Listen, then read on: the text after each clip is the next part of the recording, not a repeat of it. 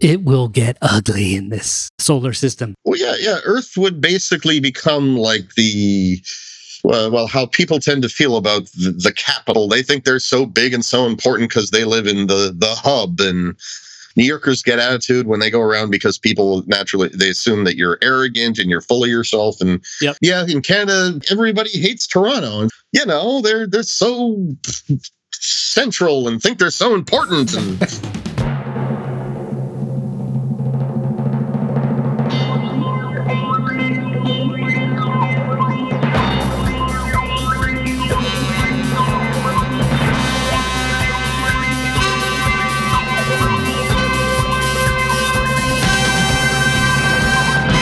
Welcome to What the If.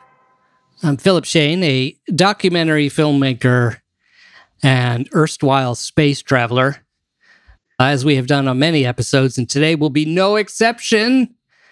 We have a special guest, co-pilot, space captain, perhaps future emperor, Matt Williams. How are you, Matt? I'm good, and thank you for that intro. One can only hope. Yeah. Matt is well, you already know this. I don't need to tell you, but I can tell the audience. You are a writer for Universe Today and a website called Interesting Engineering. Mm-hmm. Is that interestingengineering.com? Yes. Interestingengineering.com. What was the latest thing you wrote for them? Ooh, let's see. Well, I just wrote what a space force would look like. So, yeah, basically talking more broadly about the militarization of space and how that's nothing new. But, how it's also something that, we are looking into for the future.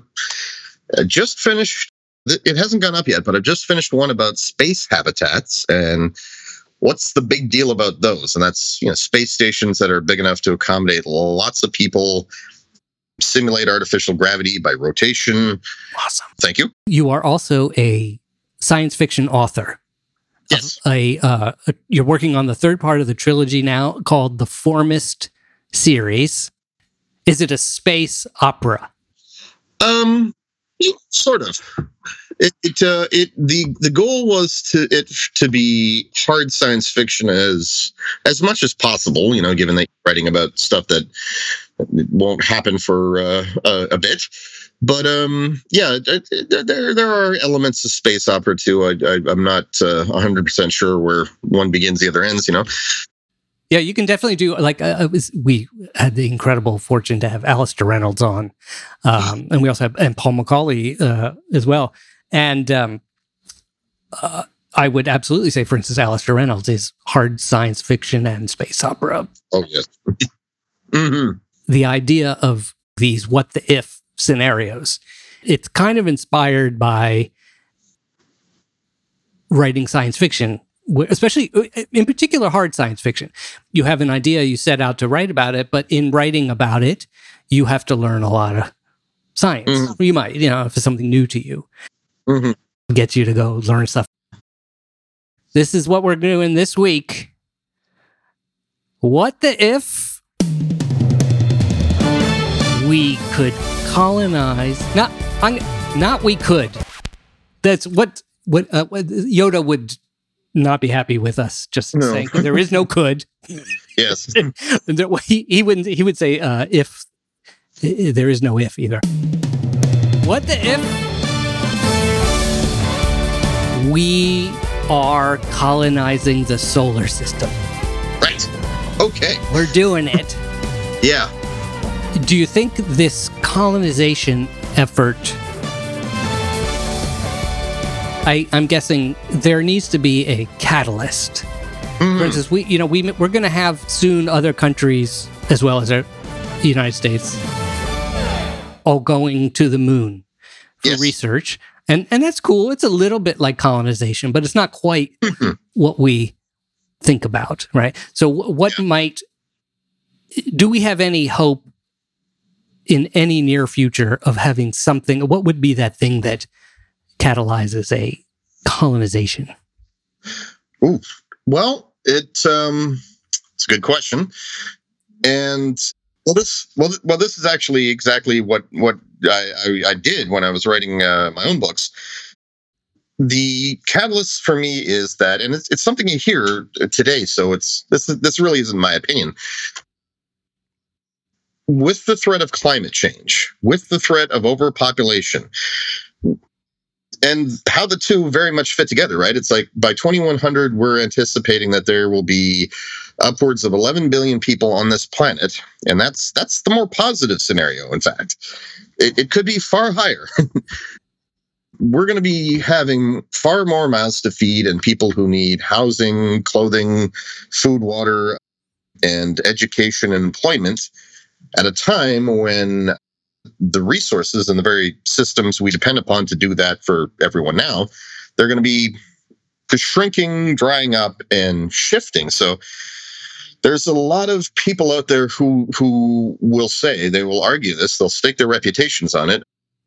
We are not going to be able to thrive unless we start going out. And the way to do that is, yes, we need to colonize low Earth orbit. We need to go to the moon again and stay there. And yeah, and if we can help it, let's get over to Mars too. And why not the asteroid belt? Yes, all those minerals and all that lovely, all those volatile elements. And while you're doing that, maybe head on over to Venus and Mercury. The resources are so plentiful and there's so much real estate, right? It's like, if you can do that, we would have we would be able to fear a lot less the prospect of Earth becoming a not uninhabitable, but not a very nice place to live. Hopefully we are getting closer to the point of getting into space being easier. Yes. If we ever get a space elevator, that'd be awesome. Or better, cheaper rockets that are, safe, and whatever it takes, right? At that point, also combined with the sort of need or desire to flee a deteriorating Earth, is just that human wanderlust that humans seem to have. If I could go to Hertz right now and rent a spaceship, I'm going to the moon. Yeah, absolutely. If we could drive the way we do with cars, we would absolutely be doing that. And then I guess the other thing is building habitation. That seems like a simple problem to solve to me, habitation. Is that right? Like, do we have that now? We could easily we could build a base. Like, I feel like this. Oh yeah. If you take the space station and put it on the ground on the moon, you basically have a moon base. Yeah. Well, NASA is currently planning on building the Lunar Gateway, which is an orbiting habitat that'll be orbiting around the moon. So in between the moon and Earth, we could theoretically say, forget that. Let's think bigger. NASA and anybody else we can get involved in this, let's launch tons of materials up there, build a big rotating space station, and like 5,000 people could live there. In order to do that, how much are you willing to spend? O'Neill himself, when he wrote these proposals there back in the 76. I don't know who he is. That's Gerard O'Neill, physicist and astronomer, I do believe. He proposed this idea as a workshop for students of his, because he was a teacher too. The task was, how do we build a space habitat that could accommodate lots of people and be built with today's technology, using just then current technology? His students went to work on it, and what emerged out of that was the idea of a rotating cylinder in space, made using materials harvested from asteroids and the moon. You can get thousands of people in there, and you speed up the rotation. And the physics, it all worked. It's like, you could simulate Earth gravity in there. It's the exact same feeling. They're feeling 9.8 meters per second squared of gravity, and so they don't have to worry about muscle loss and bone density loss, and they can have babies. Babies that don't float away. Yeah. Because we have no idea what it would be like to have babies in space right now. And it's like, would the lower gravity affect their development? Would they be born with all kinds of problems? I urge people to Google him, Gerard O'Neill Space Station, and look at these incredible drawings. They're very fanciful, but beautifully utopian. Mm-hmm. Lawns and houses. It's very suburban in a way. Yeah. But look closely. You might even, I don't know how big they are. You can zoom in on it really close and look at the people. The fashion is hilarious. It's very Logan's Run. Yes. One of the best visualizations I've seen is in the movie Interstellar. Oh, yeah. Seeing it on the big screen helps. You're looking at land that goes away from you, and as it goes away from you, instead of curving downward as it does on the Earth, curves upward, right? And then goes over your head, which is just bizarre. Oh, yeah. There's some people that are going to want to stay put. But where we are a particular unit, a squad, maybe a village, traveling village. They're like, we want to move. We got to keep moving. And so I could imagine these space stations also basically becoming cruise ships, or right, like you might see in many, many, many science fiction movies, spinning with gravity, but they go between the planets. And so the moon, I'm guessing, becomes the first colony, but Mars is like a whole different, like Mars feels like the first real colony. Where would we go after Mars? Ooh.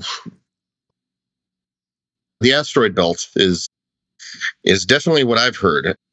One of the big benefits of going to Mars, and I'm not sure NASA has said this, but I'm sure they're thinking it. But it has been said by a couple people that have consulted on the subject there, just in terms of studies or essays, is that one of the big benefits of having infrastructure on and around Mars, just like we're hoping to do with the moon, right? It's like the lunar infrastructure helps us get to Mars, and now that Martian infrastructure will help us get to the asteroid belt. And there was no question about that. It's like, we want to get to the asteroid belt so we can mine and just yank out all the lovely there's just such abundant minerals there and ices, and we're gonna need those. No matter what we do, we're probably gonna need those resources. So, and anything that's already in space, certainly on a very low gravity situation, you might get it on an asteroid, is a hell of a lot easier than having to launch it from the Earth and even from the moon. You know, it's there for the taking. It's just floating. I must say, I'm grateful for the satellites we have now that do visit asteroids. We sort of see more and more missions like that. You really get a feeling of what it would be like to be there, especially from the Hayabusa 2, the current Japanese mission, right? There's like a GIF somebody made of like it bouncing off, or it impacts the surface and bounces off, and then all these pebbles go flying.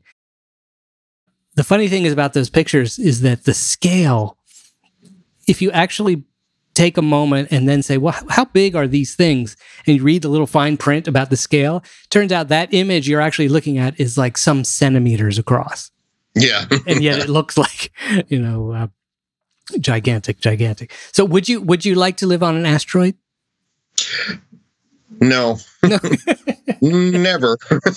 Although I would love to visit one. And if you could visit an asteroid or a comet that is, hurling around and look up and see Earth. Oh, that'd be so amazing. It'd be a challenge, but give me a thought here. I think daredevils in the future would definitely, adventure tourism.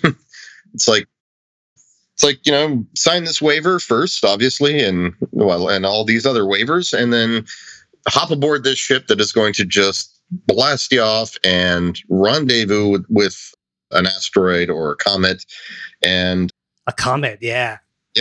and then we're gonna set down, and you're gonna jump around in the low gravity and have a look, and if you don't die after a few hours or so, then yeah, get on back and come home and of course brag about it on social media. Exactly. Tweet it, Instagram from space. Yeah. I have an idea for a sport on an asteroid, like a very low gravity asteroid. A foot race, where you would want to go as fast as you can to beat the other runners, but you can't go so fast that you fly off the asteroid. Oh, so it could be a fun, awkward race. How big is the colony that you explore in your trilogy? By the tail end of the 23rd century, we basically established colonies on every planet and major moon, from Mercury to Uranus. Some very adventurous, extremely, hyper advanced humans have actually gone further, but not a lot of people are out there, right? Those who went beyond there have pretty much sacrificed their humanity and become true explorers. Any place where humans could be settled at this point, they were. So major asteroids, Mars for sure, Phobos and Deimos, floating cities around Venus, a limited sort of settlement in the polar regions of Mercury, the moon for sure, and the surface of Mars. And they do have space elevators at this point in time. Their asteroids are colonized. Ceres is colonized. Vesta. The Ceres and Vesta, two of the two largest asteroids. Yes. Yeah. By the way, we were talking about Ceres, and that woke up the lady who lives in my iPhone. Ah. So. Oh, hi, Siri. Sorry. The first disaster on the asteroid Ceres, the dwarf planet Ceres, is going to be the Ceres in the phones waking up and becoming sentient, I think, because people keep seeing Ceres over and over again. It's going to be a problem. They gotta buy Alexa or some other AI because it's too confusing. Yes. This is how Jeff Bezos will beat out Tim Cook in space. Yeah. I do love this idea of inhabiting every place that could be inhabited, because on the Earth, that's pretty much what's happened. The people have gone and have lived for a very long time in some of the most hostile environments, almost every hostile environment. They found a way to live and, stick it out and keep going. So I could see that happening in space. Mm-hmm. Is it a problem for these people to be so far apart from each other? Or what's the biggest challenge for the society, this colonized solar system society? Well, transport would be. And it's like, if you can create self-sustaining, and that's definitely the name of the game, right? It's like, as much as possible, you want self-sustaining in situ resource utilization is sort of the buzzword. It's like synergy is to the business world. Yeah, ISRU is to astronomy and space exploration. So much so that there's an acronym. Yes. What is it? ISRU. Yeah. ISRU. In situ resource utilization, which means using the local resources to see to your needs. So right now, NASA is looking at, NASA, the European Space Agency. Well, every space agency in the world there that has plans to build a base on the moon and build a base on Mars. They'll say, well, we need 3D printers and we need this method, because what we want to do is take the local soil, get it into this 3D printer, and either mix it with a bonding agent or just blast it with microwaves, so that you can then print out a nice sludge of concrete or like a molten ceramic, and that's your walls. Is there ice and water there? Great, because that's where your water's coming from. We'll ship you what we can, but for the love of God, learn to be self-reliant there, grow your own food. It's like if you can do that, then you can build a colony just about anywhere.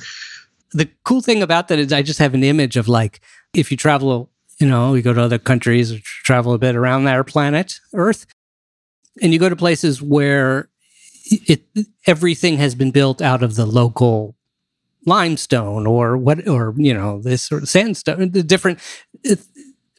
different kinds of land that people live in, and they use that to build their cities or villages. You could see how the ones that are built in the Sahara are very different than the ones that are built in the tundra. So the different planets would have very different kinds of architecture. Oh yeah. Well, and yeah, and in fact, if they're going to do that on any of the moons of Jupiter or Saturn, they won't be using like sand or regolith at all. They'll be using ice. Ah.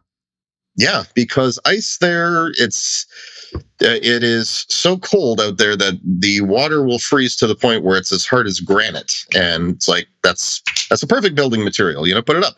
As long as we're not expecting any sudden temperature changes, that's good. You may want to insulate the whole thing there in order to make sure that, we're going to warm it up inside. So let's put a wall of spray rock in there.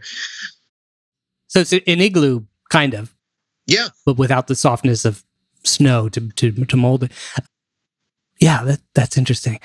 Now, the floating bases on gas planets or Venus, is there imaginable that we could be using the land of Venus to service a floating city in any way? Not so much the land. It's like, yeah, it's conceivable, right? It's like if you want to build a floating platform above the clouds of Venus there, where it's going to be naturally cushioned by that incredibly dense cloud cover, and you had some kind of sky bucket that you just extend down through the atmosphere, scoop up dirt from the ground, pull it up, and you could do it. It's just that the string itself is going to have to be made out of something as strong and heat resistant as titanium, and the bucket too. And does sulfuric acid melt it? Well, then it's no good. Okay, because the pressure is going to be so intense, so that bucket better have a way to stay uncrushed. And at that point, it's like, wait, why are we doing this? Right, and that's the situation where it actually is easier, we can imagine, to bring the materials in from above as opposed to from below in some of these places. What else is a challenge? It's just so vast. I'm trying to get a feel of this colony. Let's say, imagine we live in it, right? All right, we're part of it. It seems like it would be like living in the southwest of the U.S., and I'm guessing, Canada's the same way. You have a city, and then it's just enormous distances in between. So everything is very scattered. We would never really get beyond that. I mean, I guess wherever you lived could become a megalopolis. Mars could become Coruscant or something. But it's still a vast emptiness. What is the biggest threat to this colony? No matter how self-sufficient these places are, transport is going to be the biggest challenge, because if there's something wrong out there, it's like the colonists are not getting along, or there's a disease outbreak. The challenge is getting out there to help, right? We're sending a medical ship. Obviously, it's like the fact that you guys can't deal with it yourself means there's probably some serious unknowns going on. We're not going to likely have any kind of colonies anywhere beyond the Earth-Moon system until we have like nuclear thermal rockets or something really, really impressive, like, like really great energy density. One of the beauty parts is we know how to do that right now. It's like we actually did the mock-ups and then NASA built a nuclear reactor or a nuclear engine at one time. They never tested it but not in space, certainly, and they didn't hook it up to any fusion supplies, to my knowledge. Oh, I didn't know about that. What would? Oh yeah, if you look up NERVA, NERVA, that's the design, and it's a solid nuclear rocket. I don't know how far they got with testing, but they did build it, and as far as I know, it worked just fine. It's just they never got a chance to put it on a spacecraft and send it up. And, and it was like so much of the space age that the research was it was going in all directions.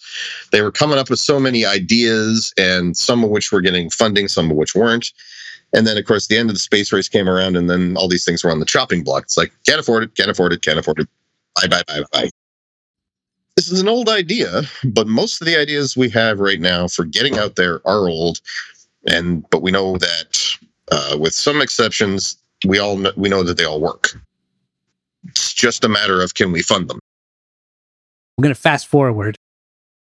Every inch of the solar system that can be populated is populated. What is going to happen? That is a very good question, and it does depend on a bunch of things. And if I could shamelessly, go back to what I wrote about there, you said this earlier there. What would be the catalyst for people going out there? And I thought, well, initially, climate change. But if we're lucky, then the ridiculously advancing state of technology as we're seeing it today, and the fact that we have to. So many billions of people living mostly in major cities all across the planet, that's going to spur on a lot of innovation, because it's like, well, we have to or we're going to die. So they end up by 2100 and after, we may actually start to see things getting better around the world. And that's actually, there's predictions, there's data that says that. If the climate crisis then passes, where by 2100 we're thinking, well, there's still all kinds of problems, but they're getting better now. The whole thing's going to even itself out. What then? And I figured, well, all that technological change, right? Humanity goes through that massive boom of information and learning and augmentations. If the technological singularity, as it's called, happens, people are probably going to start leaving to get away from that. Leaving Earth. They'll probably go to Mars because life is simpler there. It's harder and it's simpler. Go to the moon, it's like you're trying to get away from the fact that the internet is now, it's everywhere in everyone's lives, and it's very invasive, right?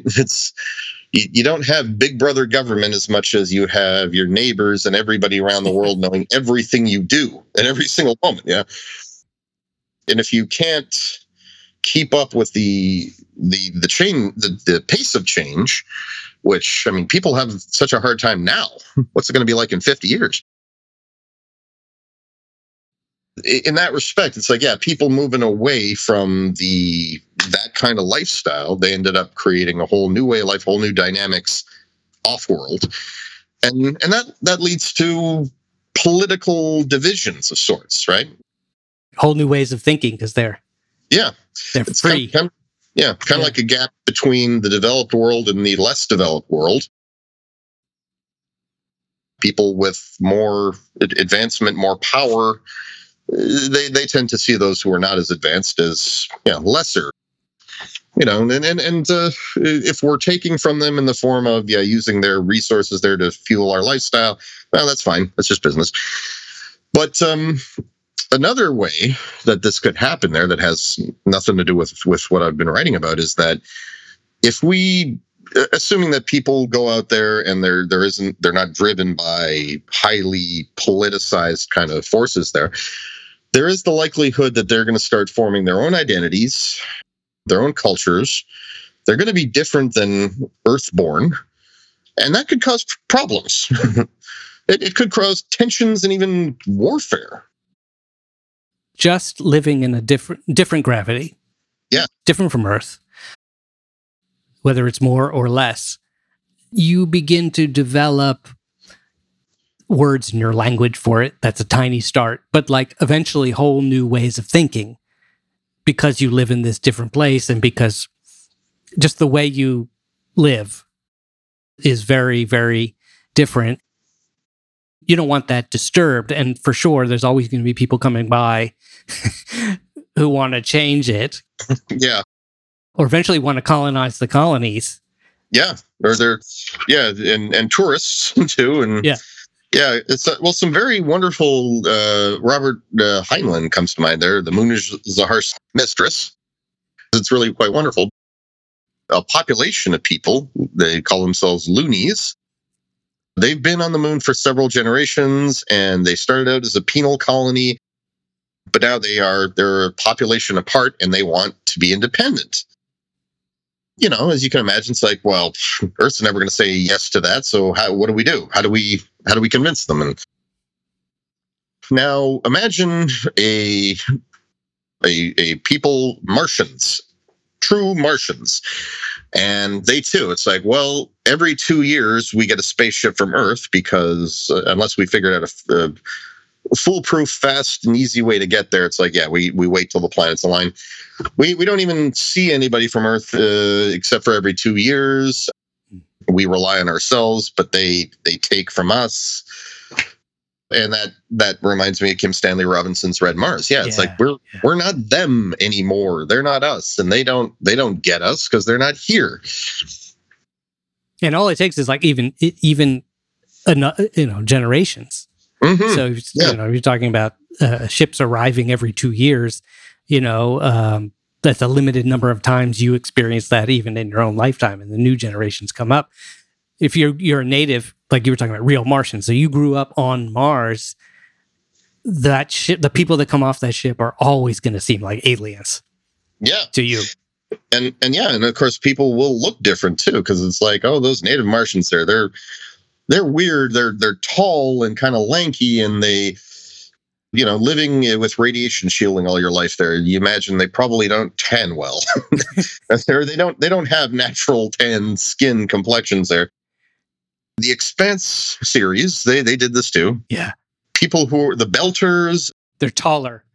Yep, they're tall, skinny, and there are the cultural differences too, which they covered at a certain point. It's like, if you grew up in any of these places there, seeing the sky above you is scary. It's like it's going to fall and crush you, but it also takes your breath away, and looking at oceans takes your breath away. But walking around in that higher gravity sure is uncomfortable. As time goes by on Earth, where you had colonization and people migration and colonization, there's a sense of where we're sort of all merging, cultures are merging, and people are, groups, ethnic groups, races that were completely isolated, let's say in certain parts of the world, are now mingling and living together and having families and growing. And so sort of melding, or melting pot, as we say in the United States. Whereas by going out into the solar system, you again begin to restart these evolution, or it's that phase of evolution that might have existed way back in the time when people were born in Africa and then started to travel and then became different as they lived in all the different parts of the world. And so if we don't conquer our silly and tragic tribal ways of thinking and prejudices, it will get ugly in this colony, in this system of a solar system. Well, yeah. Earth would basically become like how people tend to feel about the capital, right? Or the biggest city on the block there, right? Just, we don't like them. They, those people, they think they're so big and so important because they live in the hub, and I mean, I'm sure New Yorkers hear this all the time. Well, we have that exact same prejudice here in Canada. Watching American TV, you hear it all the time there. It's like, yeah, so apparently New Yorkers get attitude when they go around because people naturally, they assume that you're arrogant and you're full of yourself and Yep. and whatever. And they like to mock the fact that it takes so much to sustain that city. And it's like, yeah, in Canada, people have the exact same feeling about Toronto. Oh, interesting. Yeah, it's like everybody hates Toronto. And it's like, well, it's not like they did anything to us. It's just, they're so central and think they're so important. And I'm guessing you know about this, but for instance, when I was I graduated college and then went traveling through Europe, mm-hmm. Reagan was president and America was ugly. And things look even different now, but let's say there was a sense that Americans were really, the ugly American was a prejudice, that was out there. And so as we went around, I didn't do this personally, but some Americans would put a Canadian flag on their back. Oh, yes. Oh, yeah. We hear about that all the time here in Canada. Yeah. It is kind of, a smug thing. It's like, yeah, but I don't know. Personally, I would say, yeah, go ahead, do it, man. The people on Venus are going to be like, look, I'm Venusian, man. I'm chill. I think the Venusians are going to be very chill. People with a name like Venus, even though the living environment is a little just odd. Yeah. Mercury, they're going to be very hot-blooded, literally. Probably. And that actually was the funny story. That's how how I started writing these ideas. That's how it all came about there. I was thinking about Mercury and how people would live there. And I was having a conversation with a friend of mine, and we were I had just written an article about Mercury's sort of particular quirks, sort of a general knowledge. What's Mercury like? What's it got going on, and so forth. And after thinking about how it orbits, how it rotates, the parts on the planet that are actually permanently cool, and how the hot side is blazing hot, the cold side is freezing cold. But there's all these minerals and energy, and Arthur C. Clarke's written about people going there, becoming Hermians. So we started talking about this. How could people actually live there? Because it would be doable. It's just a matter of being creative. And before long, he made a very good point, which was that good luck convincing anybody to move there. I would want to live on Mercury. I certainly would want to visit it. I think it'd be kind of amazing to be that close to the sun. Was there anything in as you've researched or thought about it's sort of a civilization that spans the solar system? Were there other surprises that kind of came to you? Well, yeah. The fact that a lot of moons that are in the outer solar system have, or are thought to have, interior oceans. Since I was a kid, well, teenager, I remember learning that Europa, that moon has an interior ocean, and oh my God, there could be life there. And then, subsequent learning, mainly since I started working for Universe Today, though, I was like, so wait a minute. So Ganymede as well, maybe Callisto, and all these moons of Saturn's here. You've got Titan, Enceladus for sure. We saw the water coming out of it. Dion, and then a couple around Uranus too. Oh, I didn't know that. Yeah. Triton around Neptune is considered a good candidate. Ever since the New Horizons mission, people were thinking Pluto could too. And it's about tidal heat in the interior, yes, but there's also the possibility of these places are rich with ammonia, and that makes water much harder to freeze, and there's radioactive decay in there. So these places could all have oceans in their interior. Only some of them would be warm enough where life as we know it could exist, but we're not talking about life as we know it. We're talking about whole new life. So, anything's possible. If people go out there to live, that's got to have some kind of effect on their mentality. Yeah, especially if they're, we're talking about multicellular or plants, and fish, or some kind of sea creatures. Yeah.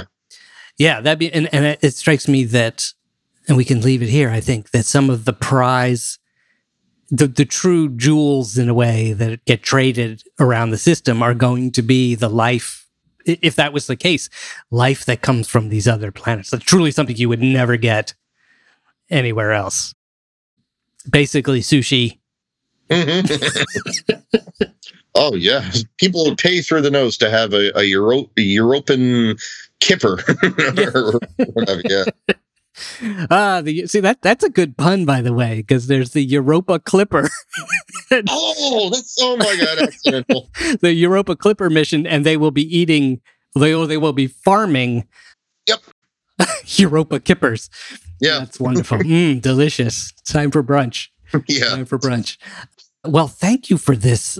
This was impressive. Mega engineering. That would be interesting engineering, too. Oh, well, yeah. And if ever you want to talk about mega structures or stuff like that. Oh, I love mega structures. That was I believe that was the very first article I wrote for Interesting Engineering, because that was heavy on my mind at the time.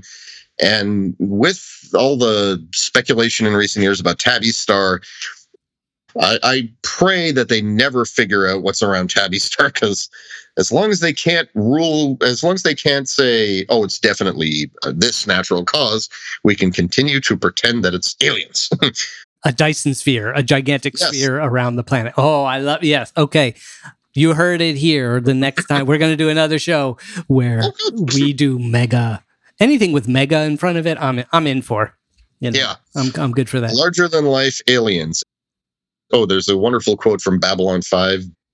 It is an early episode, and the character Shakar, did you watch the show? Yeah, a little bit. He's they have like the orange face. He's an alien, basically. He uses an ant as a metaphor to explain to this other woman what she saw out on a mission there, because she sees a huge spacecraft-like thing, but it doesn't look like a spacecraft a human being would recognize. It looks organic, and it's so overwhelming and gigantic. And he explains to her, like, I'm picking up this ant here. When I put it back on the flower where I found it, and it asked its friends, what was that? What do you think they would say? And I thought, oh my God, that's brilliant. Yeah, because isn't that's the thing with Babylon 5? Their ships are living creatures. Yeah. They talk about aliens that are civilizations that have been around for billions of years. And it's like, can you even imagine how advanced they'd be? They would seem like gods to us, and that's probably going to work in their favor. I like that. Matt Williams, writer of Universe Today and Interesting Engineering, and the author of the Formist series. When does the third book come out? Well, I'm aiming to complete it by the end of the summer, but it would be in the fall, according to what my publisher and I were just talking about earlier today. So, yeah, this fall. Coming up.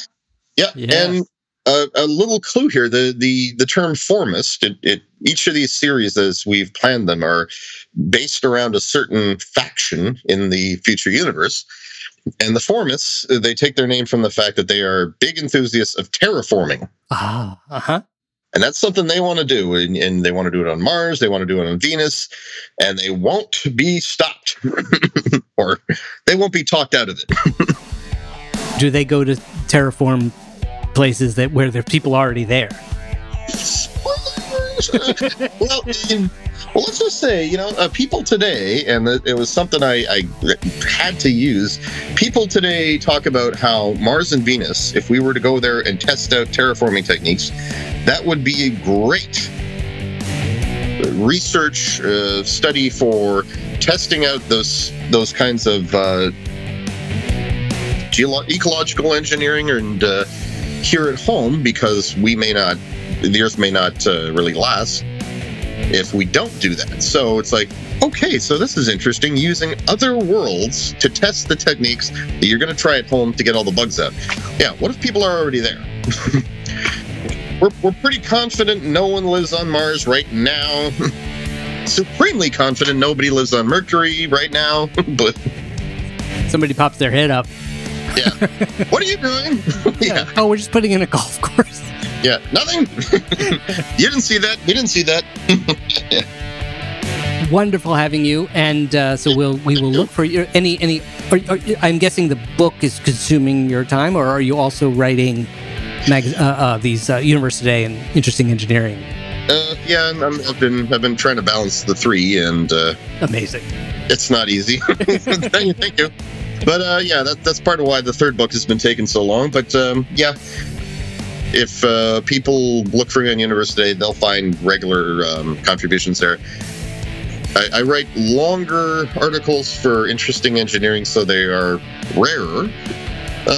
But they cover broad topics, so they have to be rare. Where can people find you if they want to? Well, my books are on Amazon. They're listed on Amazon. Matthew Williams, if you type in the Formist series, it'll come up. Exactly like it sounds. And I have a website called storiesbywilliams.com. And what's your Twitter handle? Story by Will. Story by Will. At Story by Will. Yeah. Look them up. Great stuff. We love your work here in the What the If planet. Well, thank you. Thank you for taking us on this journey. Hey. If you're listening and you want to hear some of the other shows we sort of threw out mentions of, on our website, whattheif.com, you can hear all our episodes. In fact, I think you are like episode 109, something like that. Mm-hmm. So the if grows, the colonization of the if, whatever that means, has grown. Whattheif.com. And Matt, you are going to receive, in gratitude, a finger puppet of a great scientist or perhaps science fiction character. Okay. And I look forward to having you in the near future talking about mega structures. No. And then I'll have to get you a mega puppet. And if you want to talk about the search for extraterrestrial intelligence. Oh, yeah. Yeah. Fantastic. That's what I want to write about next. Actually finding them. In that genre, First Contact, what is your favorite or are your favorites? Examples? Well, given that we were talking about him, Alistair Reynolds, he's one of a few though, because I mean, it's like asking which of your children you love most, and or least. Hard to pick one. His whole concept of the inhibitors, I thought, was genius, and of course, yes, Arthur C. Clarke and the whole. The monoliths was mind-bending, yes. Babylon 5 for their whole first one's concept, the ancient aliens, that blew my mind at the time. Good choices. And add Matthew Williams books to that collection of as you're building your science fiction library, your hard SF library. Thank you, Matt. And now I don't know if you've heard the show before, but at the end we have a ritual. Okay. Where when we think about, we have no idea what we're doing next week. Who does, really? Yep. But we can't help but look in awe and terror at all the possibilities. And so we scream the name of the show very slowly. Okay. Yep. What the